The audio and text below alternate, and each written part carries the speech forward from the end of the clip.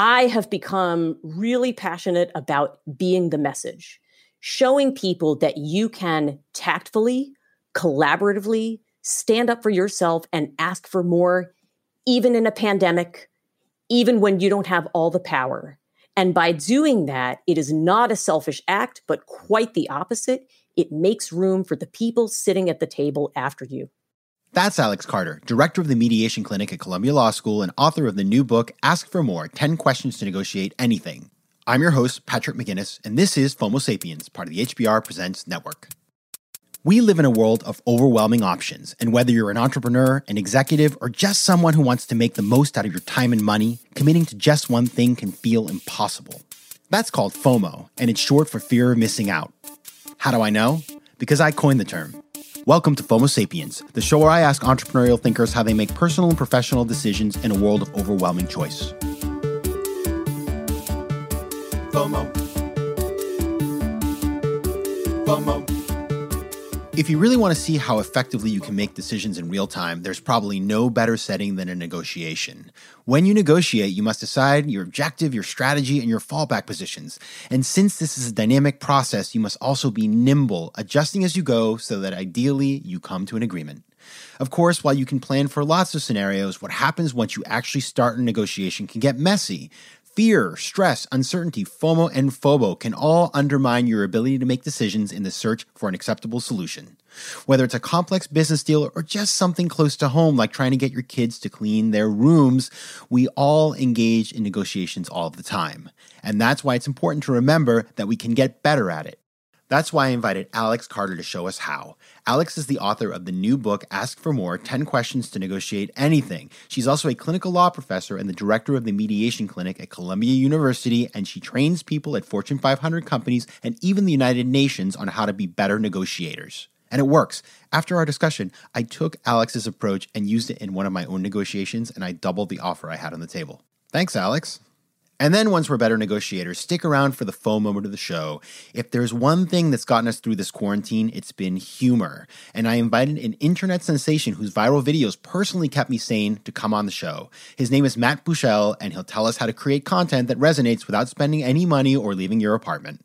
And now on to the interview. But before we begin, I should note that Alex Carter was actually 1 year ahead of me in college, and I served with her in student government on the financial aid committee, way back when I was a bright-eyed first-year student. But we really hadn't kept in touch since, so when her publisher sent me your book, I was so excited to have her on FOMO Sapiens and to reconnect. I also knew that I'd have to come clean on the fact that while I'm known as Patrick McGinnis today, that was not always the case. So I started the interview by asking Alex if she remembered what people used to call me back in college.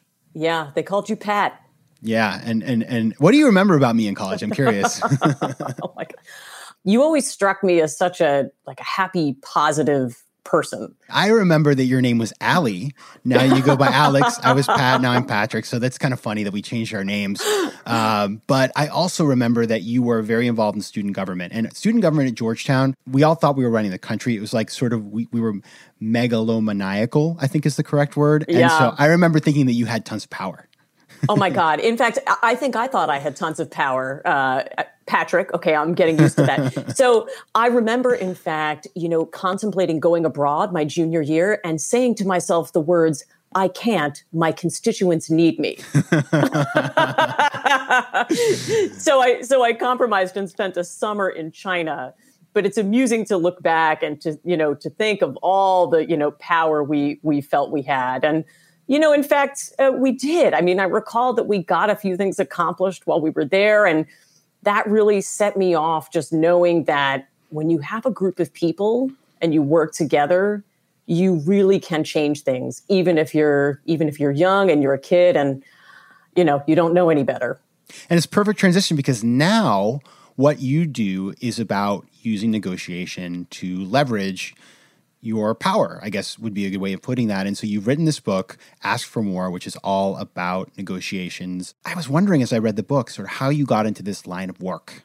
So here I was a second-year student at Columbia Law School. And a friend of mine pulled me aside and said, hey, I just enrolled in this class. It's called the Mediation Clinic. It involves a lot of talking. You'd be great at it. And so pretty much just on the strength of that advice, I signed up for this class and I got trained in how to mediate And I went down to this dingy, jury room in a New York City court. And I sat in front of two people and helped them work out their dispute. And I swear at the end of that hour, it was as though I felt Morgan Freeman's voice coming down from above saying, Alex, this is it. This is what you were meant to do with the rest of your life. Incredibly cool. And I spent then a few years trying to figure out what that would look like and how I could make that work. And so when I rejoined the faculty at Columbia running the class that I took as a student, it was just magical. I honestly wake up every day feeling like I'm doing what I was born to do. No FOMO there. I love it. Okay, so on this show, we talk a lot about decision making. And oftentimes, it's through the framework of FOMO and FOBO, which are fear of missing out, fear of better option. You know all about them. So let's start with FOMO in negotiations. So I think about my own negotiations over the years in everything from what you're going to do on the weekend to major commercial deals. And one thing that I tend to see with myself and others is a desire to want everything. And I think that's a natural human tendency, right? So take me through how FOMO plays into negotiations and then what we can do to overcome it. First of all, the way I think about negotiation is different from what I was taught in law school and maybe what you were taught in business school and elsewhere. So I don't see it as just a transactional back and forth over money prior to closing a deal. To me, negotiation is about steering relationships. It's any conversation you have where you're steering that relationship. And of course, that includes the one you have with yourself. And so let me just say that avoiding FOMO, I think, really starts with a look in the mirror. And sometimes, I found that people, no matter how educated or intelligent they were, when they got into the room, they had what I called a negotiation one-car accident. They wanted everything and therefore they got nothing because they couldn't prioritize. And so I always teach that negotiation starts at home with you. And in fact, I think the key to good negotiation and the key to avoiding FOMO is picking the main problem you want to solve. I think a lot of times people get into negotiation and they feel like they need to start jumping right to solutions. And they're almost trying to, throw all the spaghetti at the wall to see what's going to stick. I actually find that most of negotiation success is defining the right problem to solve. And that doesn't matter whether you're sitting down with a contractor to talk about a bathroom reno, or you're thinking about something large like steering your career and approaching your CEO, your management, right, to get that on course. So let's take an example here. Let's assume, for example, that you're negotiating your salary or your new job sort of setup, vacation and benefits and all that sort of stuff. And at that point, there's a real temptation to want to maximize everything. I want more vacation than anybody. I want the highest salary. I want this. I want that.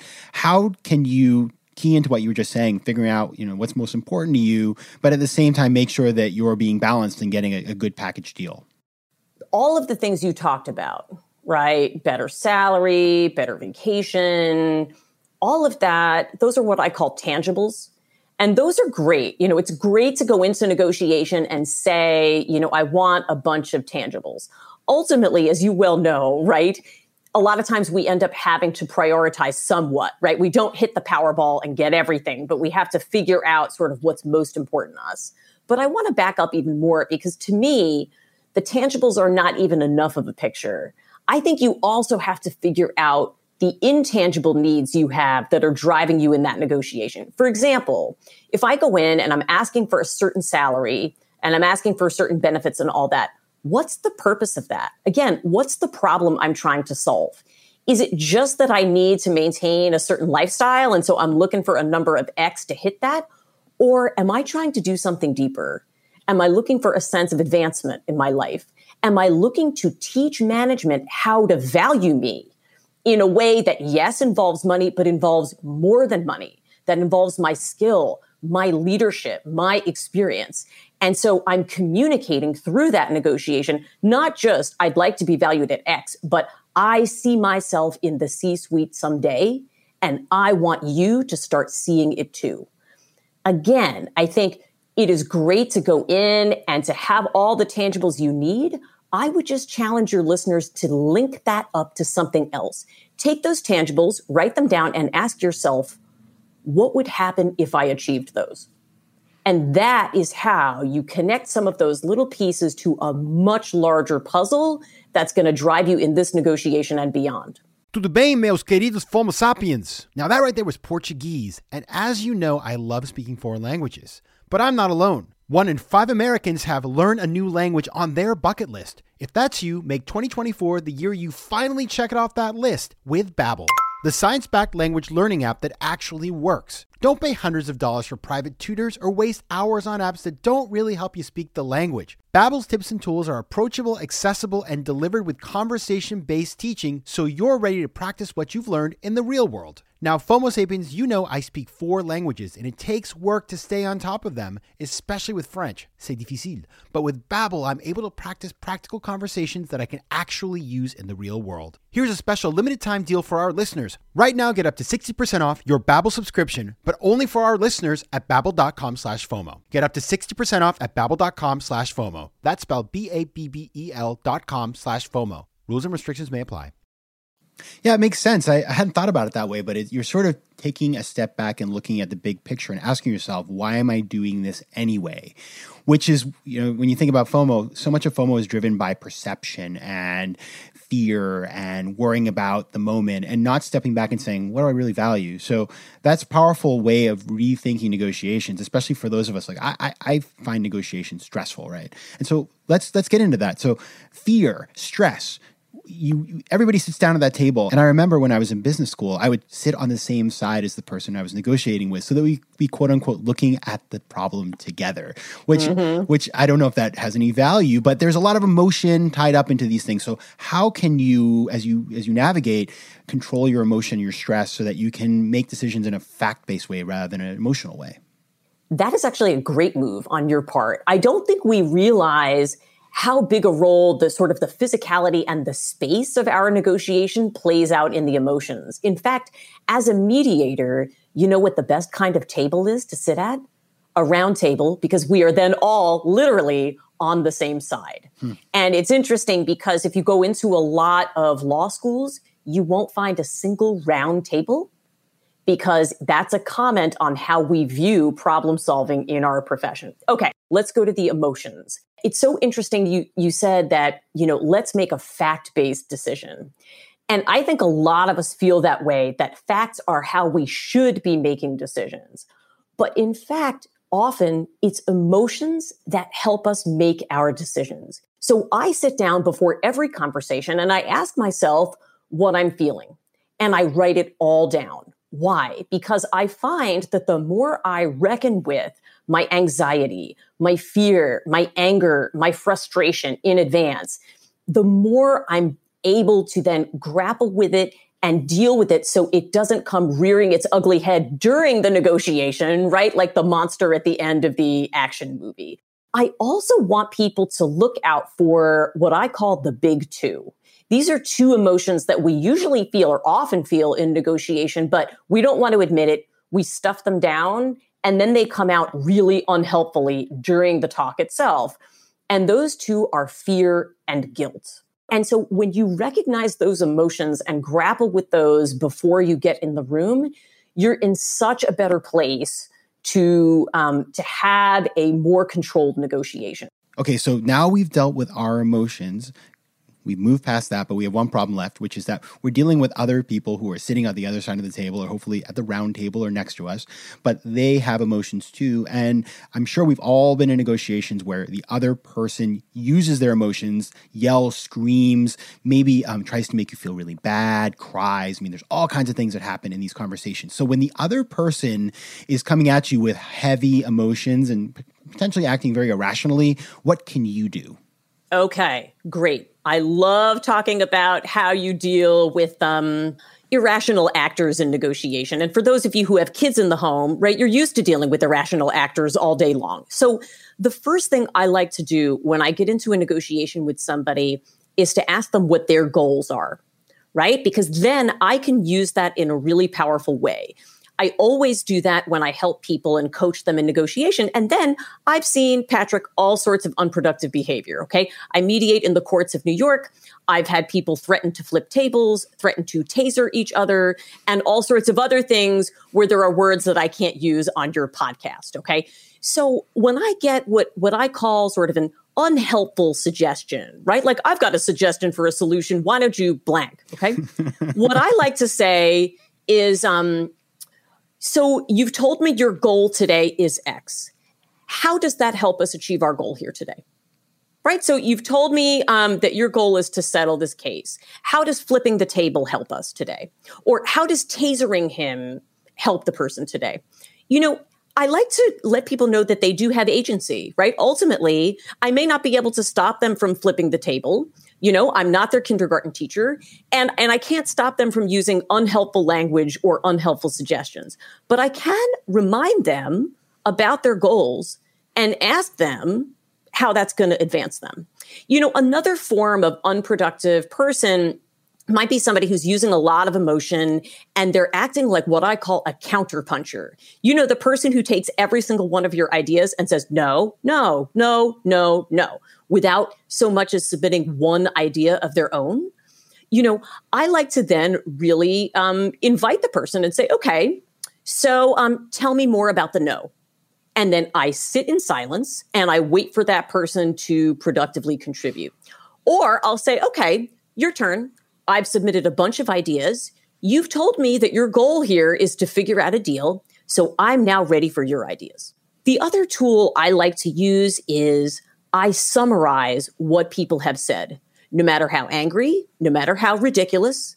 If they say, you know, I'm so angry, I'm going to flip the table, I summarize that and I say, okay, so you've told us you're angry and you're going to flip the table here today, right? Or so you've told us that in fact, you're not going to stick to the earlier offer you made. You're going to now double that demand to $6 million. Have I heard that right? Sometimes even just having their own words played back reminds somebody to kind of recollect themselves and to move in a more productive direction. I would never want to negotiate against you. That's all I have to say. Okay, I want to move on to FOMO because you sort of alluded to this, the no person. But you know, FOMO is this unwillingness to settle, either for ourselves or the other side. So let's take this from the first angle, which is, okay, I get the offer. It meets my needs, but I'm worried, if I just hold out, you know, maybe it could be a little better. I don't want to take the first offer. It's like, don't take the first offer. Maybe the first offer is perfectly fine. How do you think about that? Yeah, I think this is such a, you know, you really put your finger on such a powerful concept. And the way I view it as a negotiation specialist is what I call loss aversion, you know, because people are so afraid of losing. They are so afraid of losing that they will keep moving in an unproductive direction. You know, they will keep pouring endless amounts of money into a lawsuit, for example, that's not worth that much. They're costing themselves more by pursuing this course, and yet they do it because they're afraid of losing. So what I like to do is to reframe the situation to remind people about what they gain, how they are winning. You know, I was on a trip, a delegation of law professors to Israel, and one of the negotiators over there said, we will never figure out how to achieve peace unless we learn how to write the other side's victory speech. And sometimes what you have to do is you have to figure out how to make that person view something as a win, something as a gain. Because the thing that I found, Patrick, is everybody has an audience to their negotiation. And that audience frequently is not in the room. It's the people that we're thinking about back at home. Who's watching me? You know, other people in my company, people in my industry, my family, you know, the other parents on the Facebook group. So I find that the more you can reframe things from a loss to a gain, here's all the time you're getting back. Here's the money you have saved. Here's now all of the effort that your company can put, not in depositions, but in innovation. That is how you help somebody write their victory speech and be able to kick that FOMO and move on. So you mentioned Israel, and it's funny, as anybody who's been in the Middle East and gone to buy something at the souk knows that there's a haggling culture that is, it's part of the society. In fact, if you don't haggle, you're looked at like sort of, why are you here?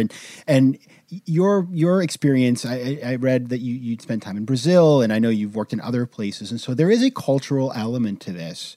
And so I'd love to hear from your experience how these strategies can be applied in different places and what you've seen in terms of different negotiating styles across the world. The first place to start when you're working cross-culturally is to be able to have some self-awareness, both about, who you are, but also how you're coming across. And so that's what enables me, if I'm teaching around the world. For example, the first time I taught in Japan, I became aware that I was speaking at my full New York volume and probably was blowing out the eardrums of the people around me. And so I brought that down. But then I would say the second part is really looking closely at what you're getting from your counterpart and trying to absorb sort of the rules of the game. The first time I ever haggled, it wasn't a pleasant process. You're not used to it in the US, although one of the things I teach, Patrick, is that much more is negotiable here than we think.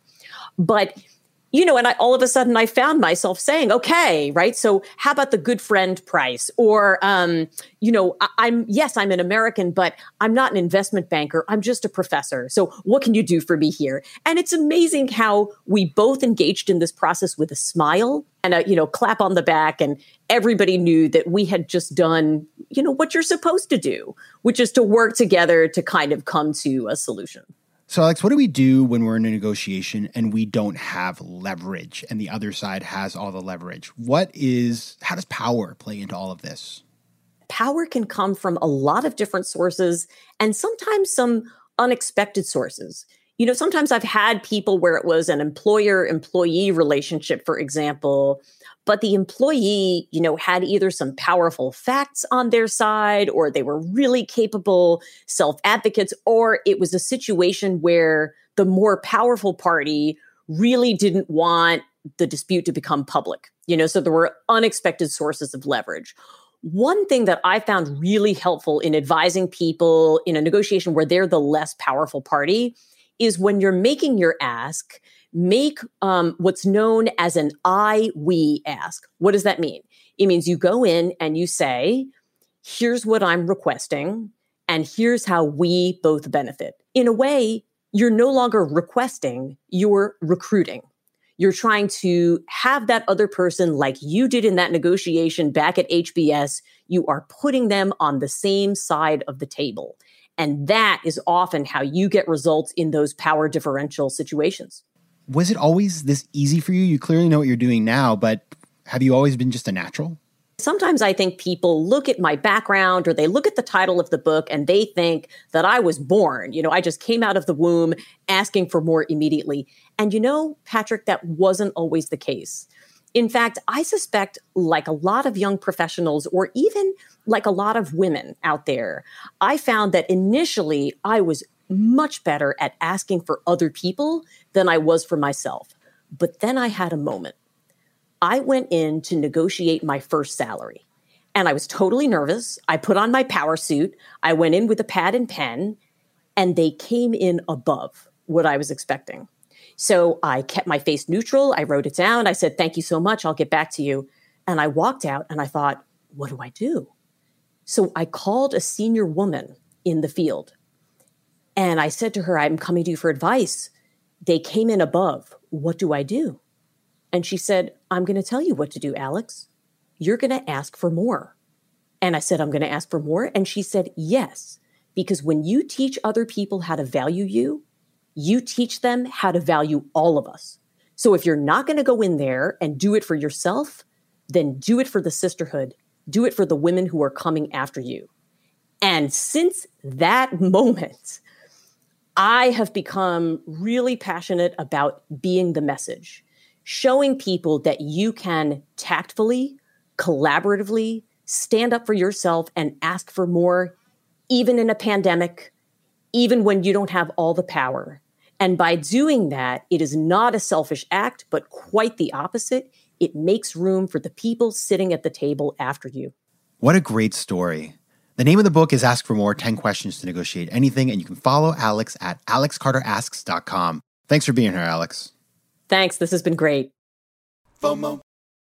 Big news. We now have a brand new website, so head over to FOMOSapiens.com where you can listen to past episodes, learn more about the show, and find out how to advertise. Also, head over to Spotify where you can find and follow playlists of the best of the show. You can also connect with me on Instagram at Patrick J. McGinnis, on Twitter at PJ McGinnis, and on LinkedIn. I'd love to hear from you, so don't be shy. FOMO Sapiens is recorded in New York City. Theme music is by Mike McGinnis, and editing and post-production is by Josh Elstrom.